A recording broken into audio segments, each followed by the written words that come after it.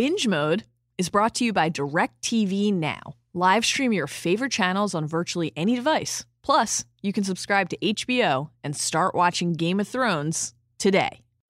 Lord Baelish. Peter, please. Are you heading to listen to Binge Mode? I'm going to the Eyrie to see your Aunt Lysa in the Vale.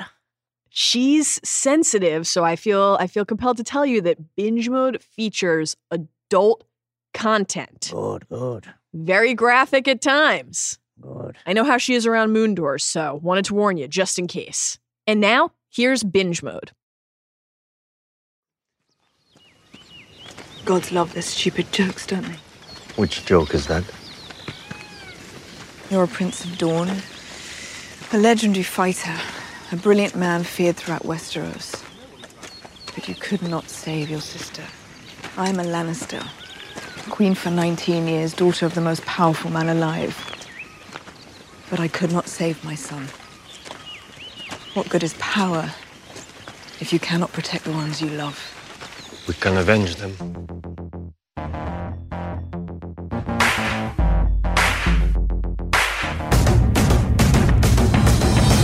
Hello! Yeah. And welcome to Binge Mode. Woo! I'm Mallory Rubin, deputy editor of TheRinger.com. Joining me today, now that he's finished sending his brand new present sailing straight through the moon door. I brought you a gift. It's Ringer staff writer and your maester, Jason Concepcion. Mommy, look what Peter brought me. Jason? Yes. Pull up your earbuds. Why? This podcast is a memorable shade. We are rewatching all 60 episodes of Game of Thrones. We're deep diving one episode at a time. Spoiler warning for all of you, as always. We will be going deep on details from the show and the books from this episode and this season and beyond. So know your strengths and use them wisely, because it's time to break down Season 4, Episode 5, First of His Name. Jason? Yes. Joffrey would have been our nightmare. It's true. But thankfully he's out of our lives. So let's take a beat here to offer a brief refresher on who is actually still in our lives and on what actually happened in this fifth installment by taking a quick trip down our very own King's Road. In King's Landing, Tommen, first of his name, is proclaimed king in the throne room. He shares a smile with Marjorie. The realm has had 3 kings in nearly 3 years. It's a mark Marjorie needs to match. Problem. Cersei Lannister, the Queen Regent, Tommen's mother. Old Cersei isn't about to relinquish her grip on power so easily. Or is she? She seems to offer a verbal peace treaty of sorts with Marjorie, who acidly rebuffs her with, I won't even know what to call you. Sister or mother? Cersei later meets with Tywin. She agrees to marry Loras within a fortnight of Tommen and Marjorie's nuptials. Lord Tywin admits that the gold mines of the Westerlands are tapped, and the crown is deep in debt to the Iron Bank of Braavos. In Meereen and Slaver's Bay, meanwhile, tidings of Joffrey's death have finally reached Dany. She is consolidating her hold on the city of Meereen, if not over her own counselors. Dario flaunts his insolence. Yes. Heard you like ships. His style of flirtation is to take the Meereenese navy without being expressly ordered to do so. Dany has an army. Now she has ships. However, spoiler alert, it is still not enough to take Westeros, as Jorah will remind her. Meanwhile, news of another sort. Yunkai and Astapor have thrown off the Targaryen yoke. War threatens, just not the one that Dany should really be focused on fighting.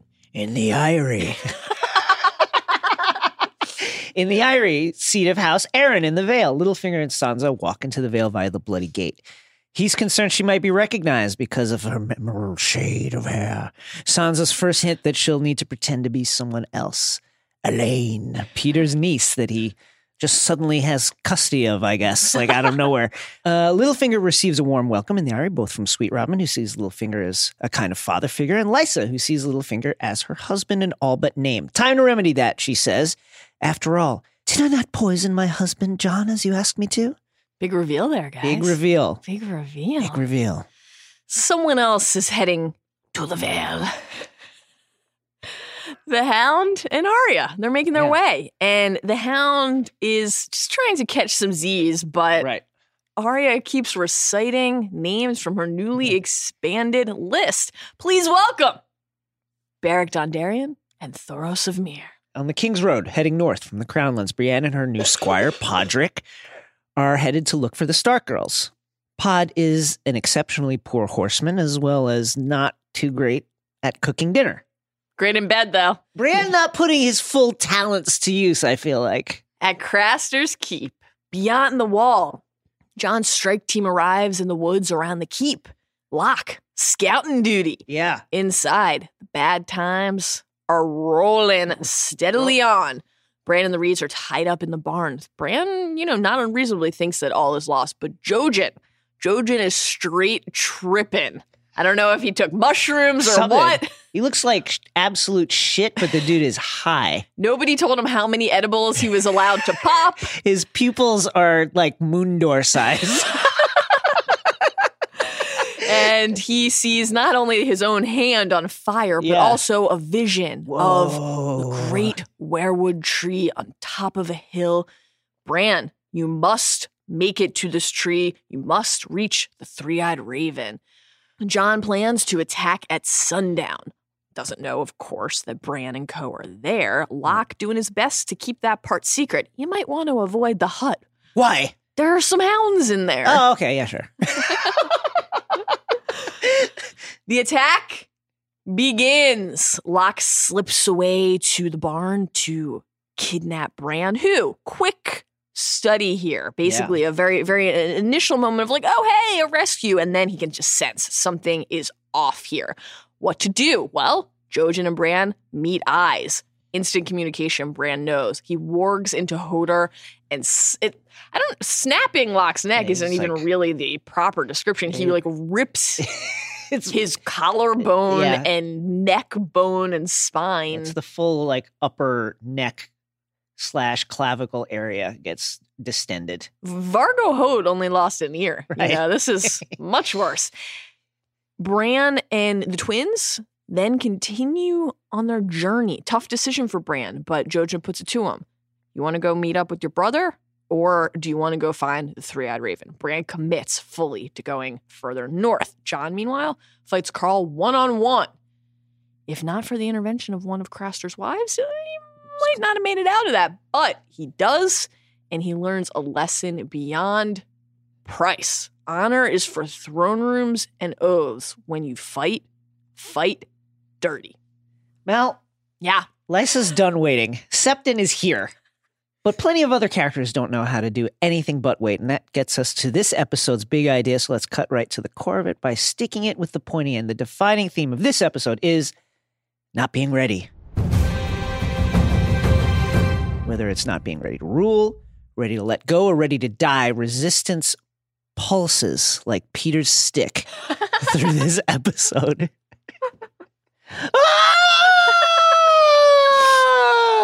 Let's start with a not ready to rule group. Yeah.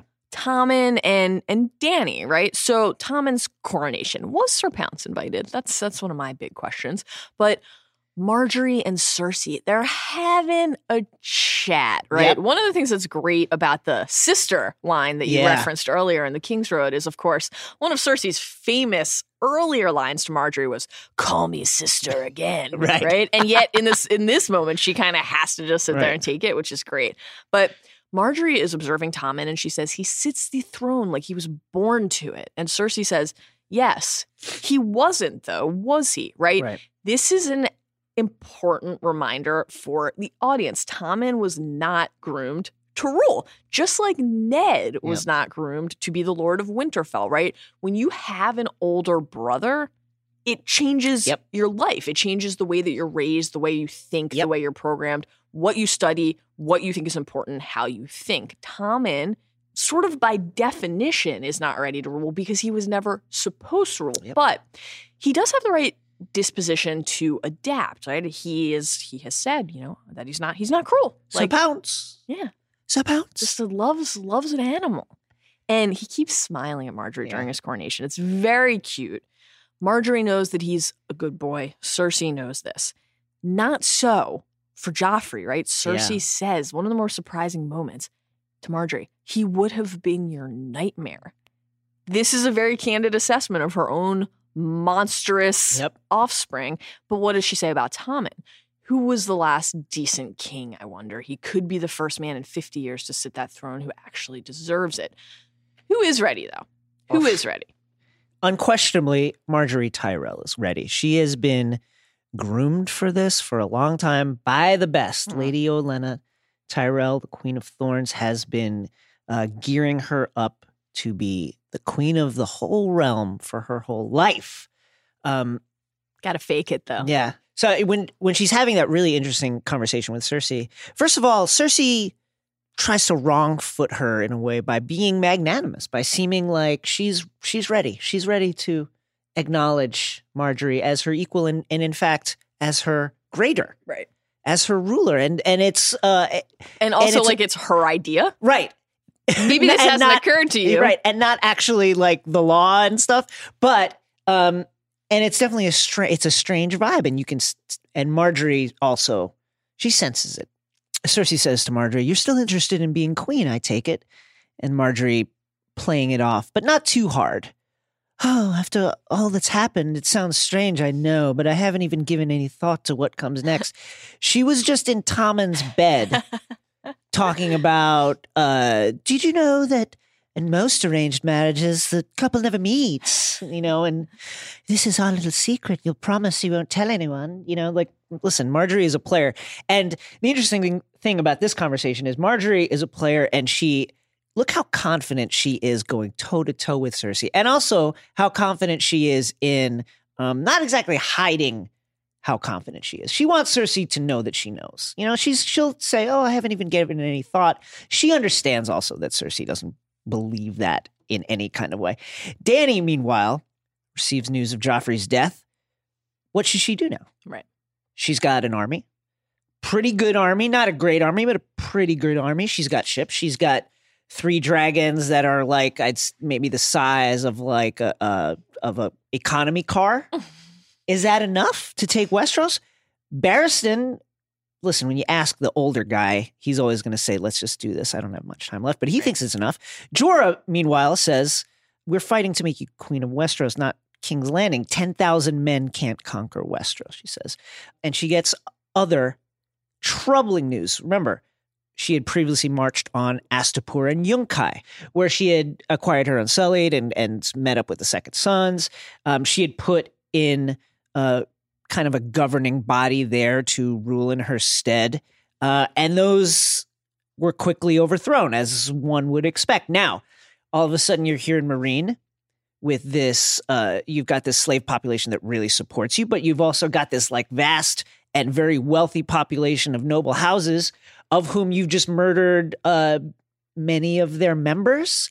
So you've got enemies within, and you've got enemies right proximate to you who are looking to wage war. Surely, stuff is falling apart. She says, "How can I rule 7 kingdoms if I can't control Slaver's Bay? Why should anyone trust me? Why should anyone follow me? You're a Targaryen. You're the mother of dragons," they argue. "I need to be more than that. I would not let those I have freed slide back in the chains. I will not sail for Westeros. What then? I will do what queens do. I will rule." Another one of those classic Dany moments. And it's, it's strange because she's saying, "I'm ready to rule here, but I'm also not ready to go home." Right.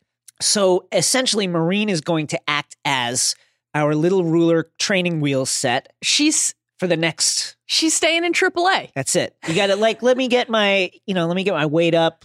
Got to get my pitch count up. Right. Work on my mechanics. And then when I'm ready for major league speed, we'll take the ships over. It's a fascinating bit of dissonance because to commit to staying in that city, right? Dany's not oblivious to what her presence there represents, right, in part because she's going to start hearing it from the actual people who live there. Right. Tradition, culture, respect our way of life. Right. Is she ready to embrace that? Well, she's saying she wants to try to be, right? If I can't finish what I started here, if I can't make sure that this wasn't all in vain, that I didn't just conquer and sack these cities, leave them in a state of uproar, and then ultimately have that uproar lead to another civil war, right?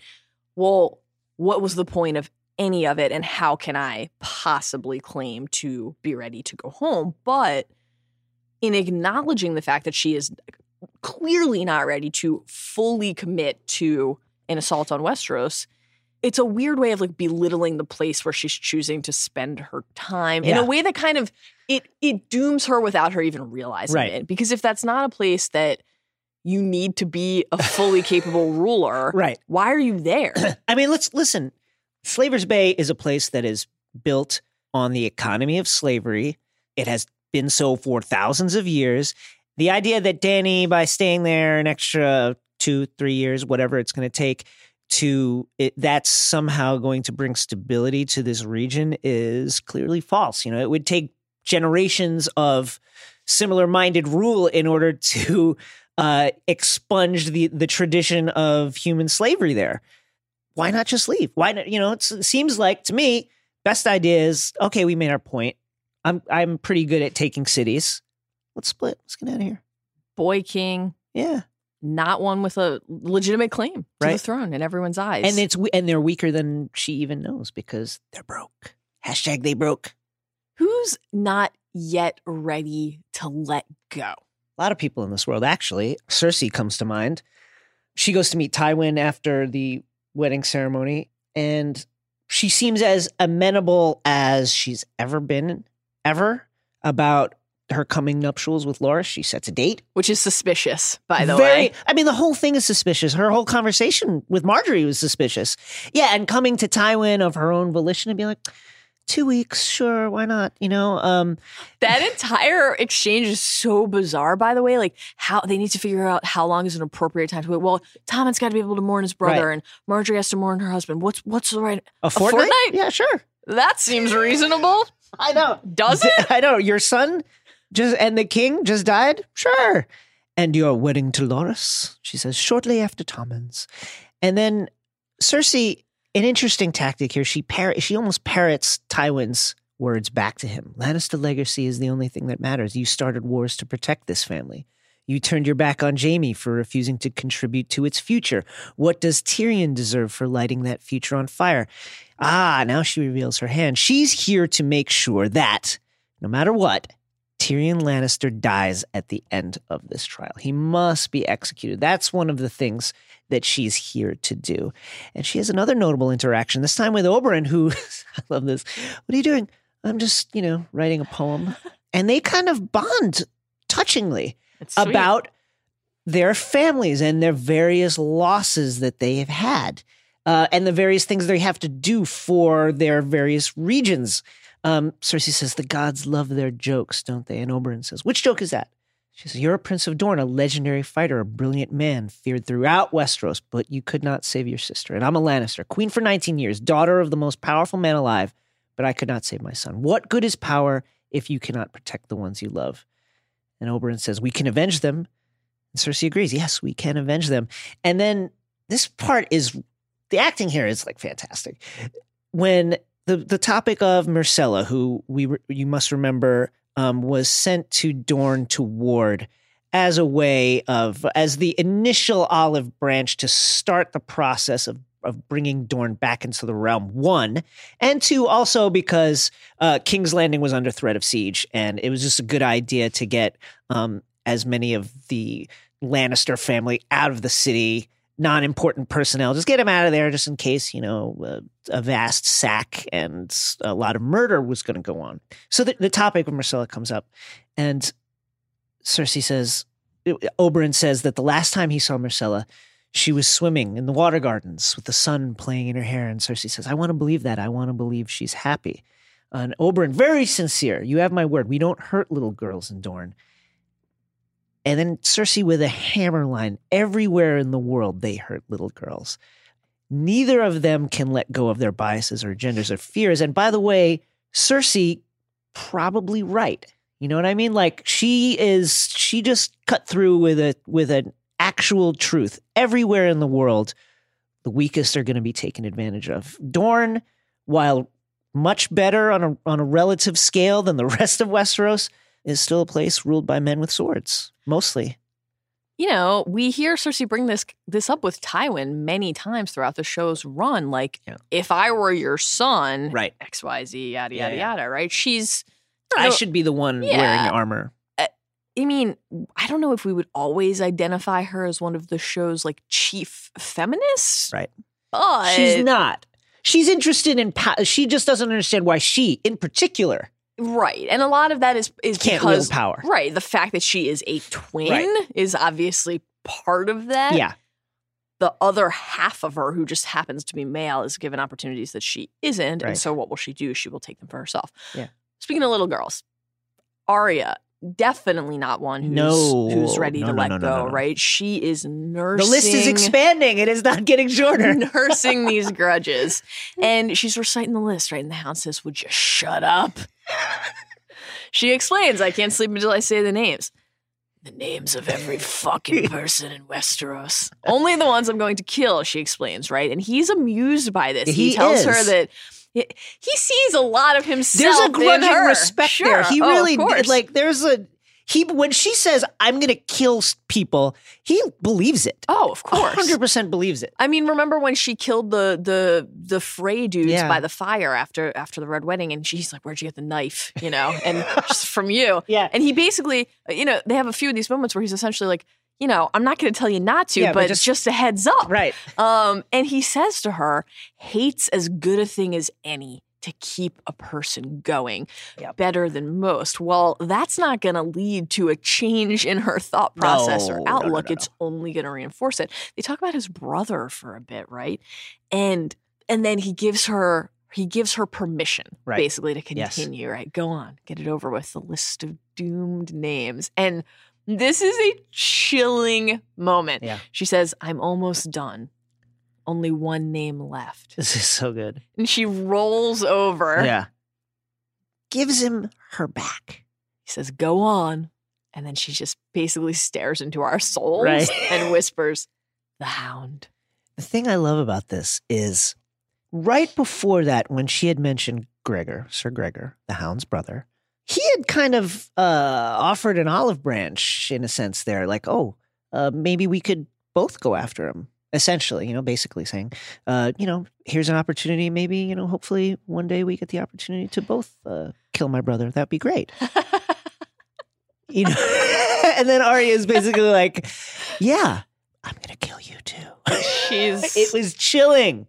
Man, she is really locked in here, really locked in. And, you know, so is Pod, because he's really struggling here. He's been a squire before, but not in this way, you know? I didn't realize he was so shitty at riding a horse. Well, it's a lot. There's high comedy in these interactions. Yes. It's also, it ends up actually being very sweet, right? Does. But initially he can't ride the horse properly. He's like galloping about like an idiot, and he doesn't know how to cook, right? He puts the rabbit on the spit with the fur still on, so it obviously catches fire instead of cooking properly. Brienne's like, what did you actually do for Lord Tyrion, right? And he's like, mostly I poured wine, which is true. But they get to this moment where he reveals that he killed a king's guard. And she's like, you know, she's surprised. She initially had refused to let him help with her armor, right? And she's trying to get these straps off as he's explaining this. Pushed a spear through the back of his head. And I think in that moment, we see that she sees the kind of loyalty that he has, right? And you know, earlier in their conversation, when he's trying to convince her that he's worth her time and notice, basically, like, you know, all knights have squires, my lady. And she says, I'm not a knight. He says, I swore an oath, my lady. Now, if anyone on fucking earth should respect that, it's Brienne, right? Literally just named her sword Oathkeeper. Right. I'm releasing you from that oath, she says. What do you think will happen if you leave? Love this response so much. They'll say I wasn't a very good squire. Pod is so sweet. That is so innocent and beautiful, but it also comes from a place of sincere commitment. He wants to do the right thing. He wants to be needed and useful. It's really sweet. Now let's go to the Eyrie. Who's not ready in the Eyrie in the Vale? Who's not ready to stop being weird creeps? Littlefinger and Lysa.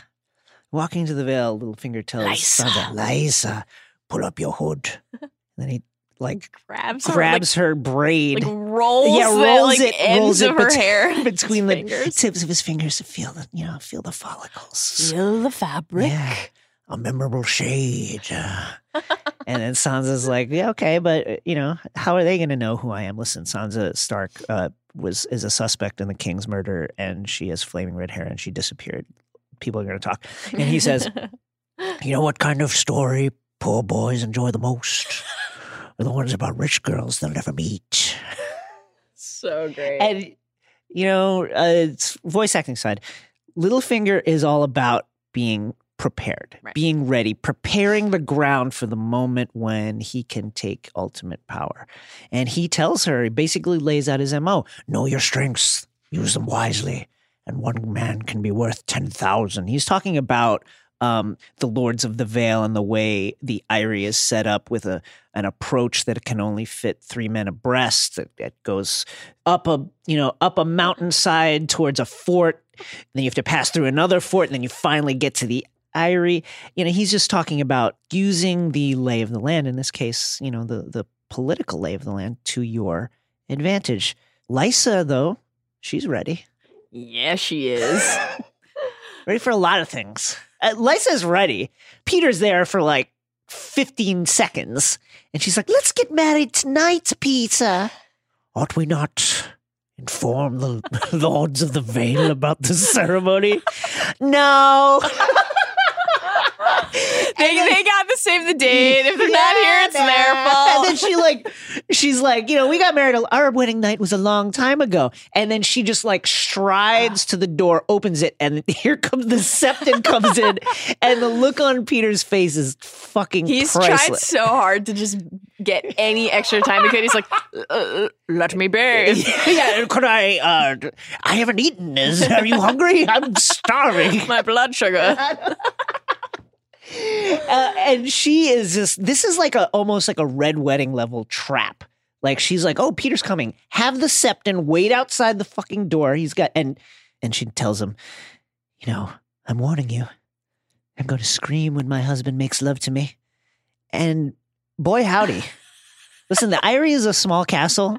It's the smallest of the major seats in the realm. Extremely small castle. And boy, does she fill it up. And Peter, you swing that stick. Peter Baelish, who knew?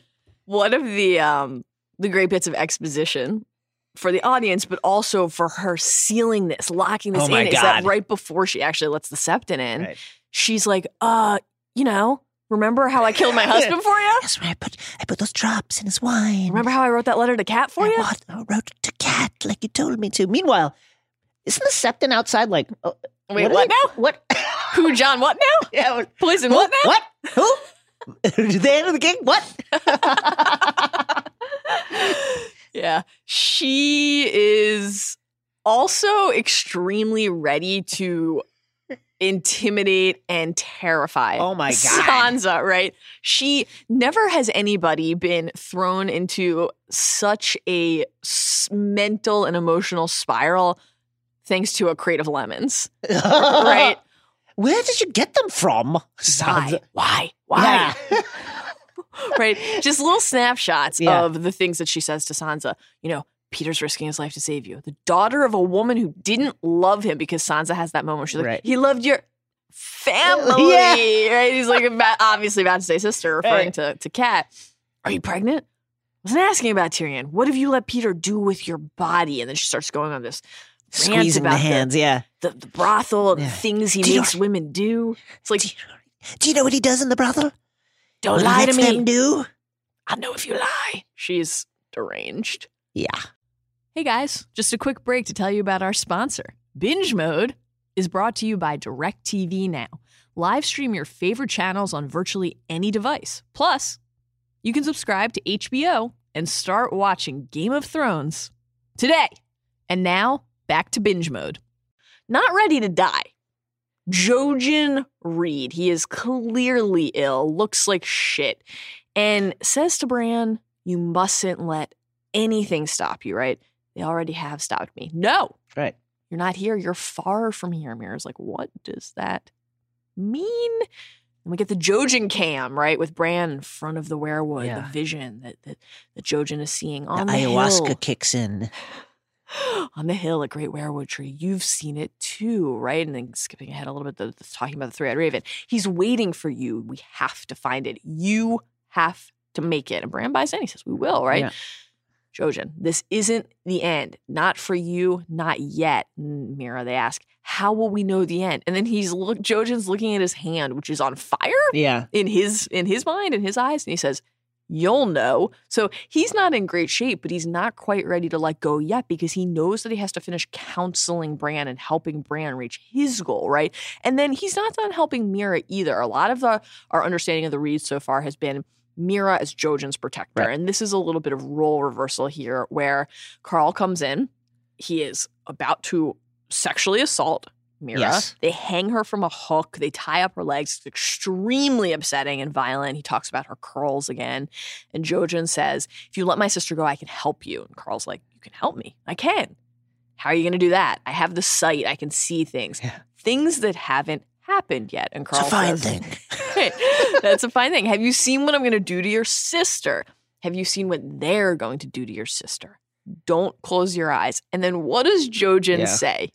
I saw you die tonight. I saw your body burn. I saw the snow fall and bury your bones. And then right at that moment, the Night's Watch Yeah. attacks. It's The a horn, great it's moment. really, incredibly, really chilling moment. incredibly creepy, but very cool.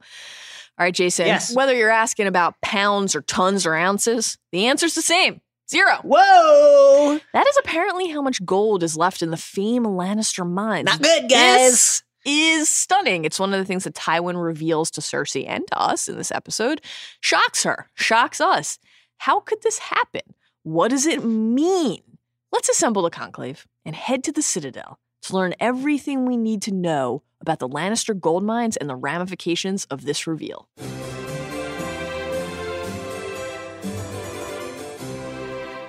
It's often said that Tywin Lannister shits gold. This, strictly speaking, isn't true. That would really wreck Uranus.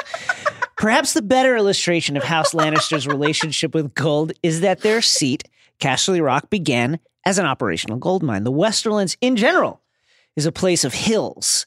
Hill is the region's bastard name, and often these hills are hollow and filled with caverns and tunnels, rich in metals and, of course, gold. Some of these hills have hidden doorways in them, leading to a maze of tunnels. The Westerlands are a rich land, rich in mineable wealth, most of all. As so many of the notable houses of the Westerlands grew their strength from mining gold, mining silver. The Castemirs, remember the Castemirs? Tywin Lannister surely does, because he wiped them the fuck out and made a song out of it. Basically, real short, Castamere was started as fortifications to protect an underground mine, and then gradually the castle just took its form underground. Casterly Rock, unlike Castamere, above ground. It is, as the name suggests, a huge fucking rock located on the coast of the Westerlands next to the Sunset Sea. It's topped by towers and crenellations and various fortifications, and it is 3 times taller than the wall. Some say it looks like a lion in repose. Many people will say that at sunset, gazing at the rock. In the years before the arrival of the first men, animals, giants, perhaps even the children of the forest made their homes in the sea-carved caverns at the base of the rock. And the first human-built structures on it were constructed by the Casterlys, who gave it the name Casterly Rock. They were once the most powerful house in the Westerlands in the Age of Heroes. They were a first men family. Now, how did the Lannisters get Casterly Rock? There are several legends pertaining to how this happened. The fine details differ. There's one that's basically about seduction. There's another one that's like about making scary sounds in the night, blah, blah, blah, blah. The overarching theme of these stories is that Lan the Clever, the progenitor of House Lannister, swindled, conned, or otherwise tricked the Casterlys into vacating the rock and essentially handing it over to him. The Lannisters have owned the castle ever since. The interior of the rock is a series of winding halls and tunnels, which were originally mine shafts. Casterly's keep sits directly on top of a mine, quite useful for the ambitious house on the rise. Additionally, the lands proximate to the rock, including the former aforementioned lands of the Rains, the Golden Tooth and its attendant lands, ruled by House Lefford, and the Pendrick Hills, location unknown, but probably under the direct control of the Lannisters, were rich in deposits of gold and silver. This ready access to currency is the source of the Lannisters' traditional power. It meant the ability to lend money, to have other great houses in their debts, to fund the enemies of their enemies, etc., etc., etc. Question now is, what are the Lannisters without their gold? What indeed? What indeed? Beggars. Something. In need of the Tyrell Alliance. Yep. That's badly in need. Sure. In need of the Dornish Alliance. Mal, wars swallow gold like a pit in the earth, and the pointy end and Citadel swallowed many of the plot points in this episode. But there's always more to parse and celebrate, so let's head to the Sept to bathe in the light of the seven by sharing 7 of our favorite insights and observations from this episode, lightning round style. Number 1, we were talking about Jojen having his weird visions, right? And he's giving his pep talk as the sweat is pouring down his brow. Took a lot of Molly. It looks like the color of like just cottage cheese that like didn't go in the fridge soon enough. He's got a candy necklace around his neck. And he says, Mira and I, even Hodor, we're only here to guide you. Even Hodor? Even this fucking guy. Guys, now that we've seen season 6, tough. What is spoiler alert? What is Jojen literally saying? If we break this down, he's saying you've got to get to this hill, to this tree. Hodor's here to help. Yeah. Now, what he didn't say was he's also going to be there to help you get out of it. Yep. This is emotional. A lot of moon door foreshadowing here. You know, Peter gives sweet Robin a gift of a little glass bird, a crystalline bird. I brought you a gift. And Peter just, Robin throws that thing out of the moon door just to kind of like show how the moon door, look how it works. I'll throw something out of it. And then later, as Lysa's sex moans are filling the castle, we get a little more foreshadowing when her final moan falls off as if she's falling from a great height.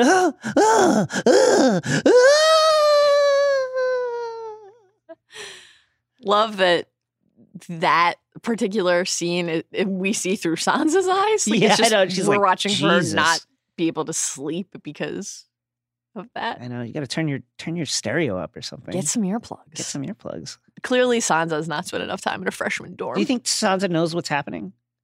She seemed like she knew what was up. Yeah. She seemed like she knew what was up.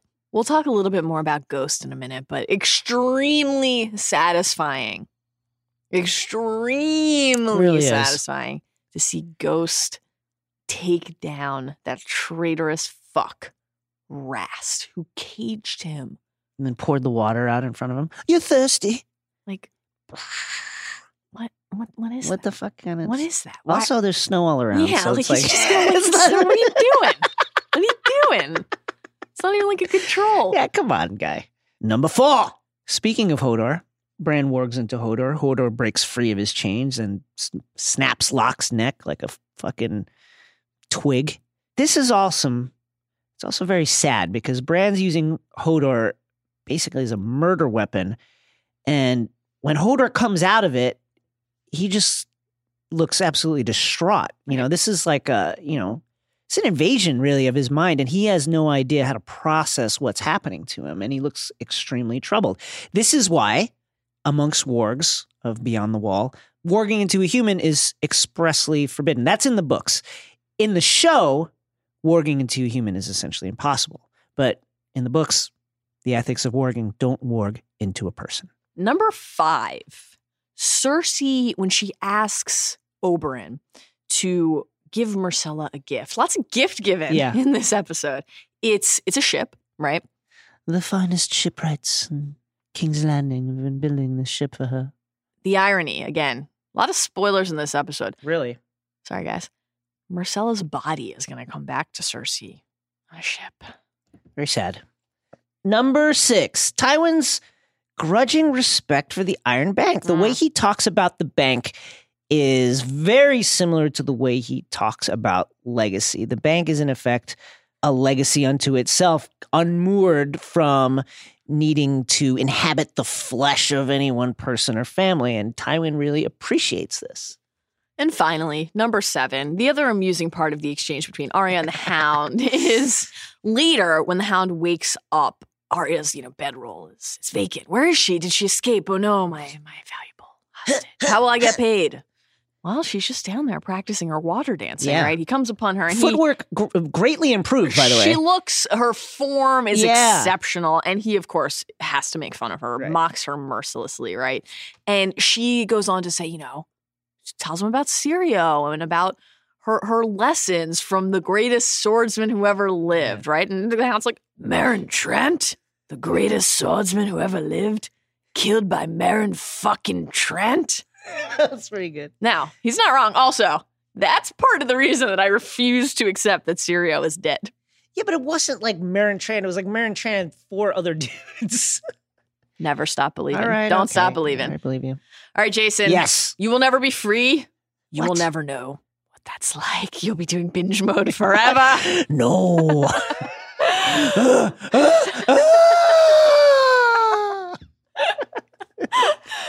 But will this episode's champion ever be free? Will he ever know? Each episode, we are honoring the person who played the game, advanced his or her cause in some tangible way. This week, the winner of our champion's purse is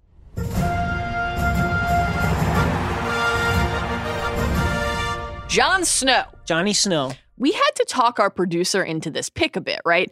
Zach Mack. Mad Axe Mack. Zach's got a lot of bad opinions about Game of Thrones. So Zach, when we were talking about this, basically said, well, Jon almost lost this fight to Carl, right? He almost allowed Locke to kidnap his brother Bran. He also only is up there in the first place basically because he got manipulated by Thorne. Yes and no, Slynt. but yes. Counterpoints. Yes. Counterpoints Sure. all around, right? He dodges the Locke threat even though he doesn't know it. You gotta get lucky sometimes, guys. Yeah, exactly. All that matters is the result. He eliminates the mutineers. He gets that W. He saves the Night's Watch from Mance going to Craster's, stumbling across the mutineers, learning about the Night's Watch numbers, the exact thing he feared. It doesn't matter that Slynt and Thorne sent him there hoping that he would die. Right. It matters that he won, that he's alive. He's a proven warrior now, like a proven man. Right. And then what about the fight itself with Carl, right? So he gets stabbed by Carl. Carl spits in his face. Yeah. Carl disarms him. Big loogie, too. That's true. Fucking huge. Gross. Drinking a lot of wine, Disarms Jon. Yeah. The old boot on the wrist move. Right. Jon probably only escapes that moment because one of Craster's daughter wives comes through with the assist. Yep. Get a little knife in Carl's back to distract him. But once again, it doesn't matter. It's about the results, right? Jon won. And he gets major style points for the manner of that death. He just thrusts his sword straight through the back of Carl's head. Gross. And it comes right out of his mouth.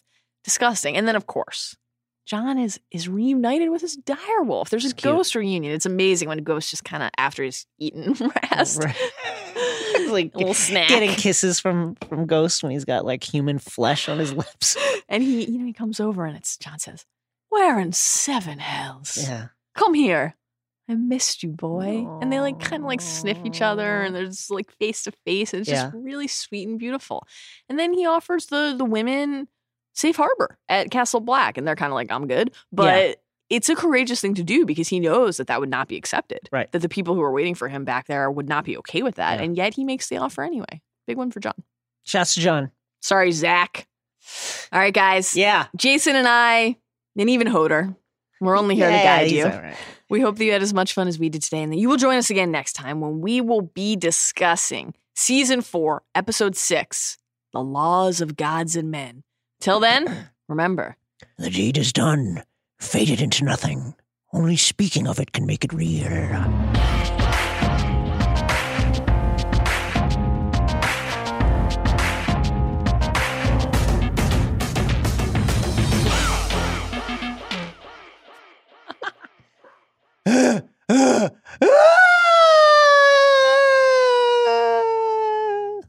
Peter just thinking about baseball and shit. Manny Machado. Oh, that's the best moment of my life. Oh, the Orioles, I wonder what they're doing now. Doubleheader today. Carcetti might be at that game. Yeah, for sure. Carcetti will be at that game.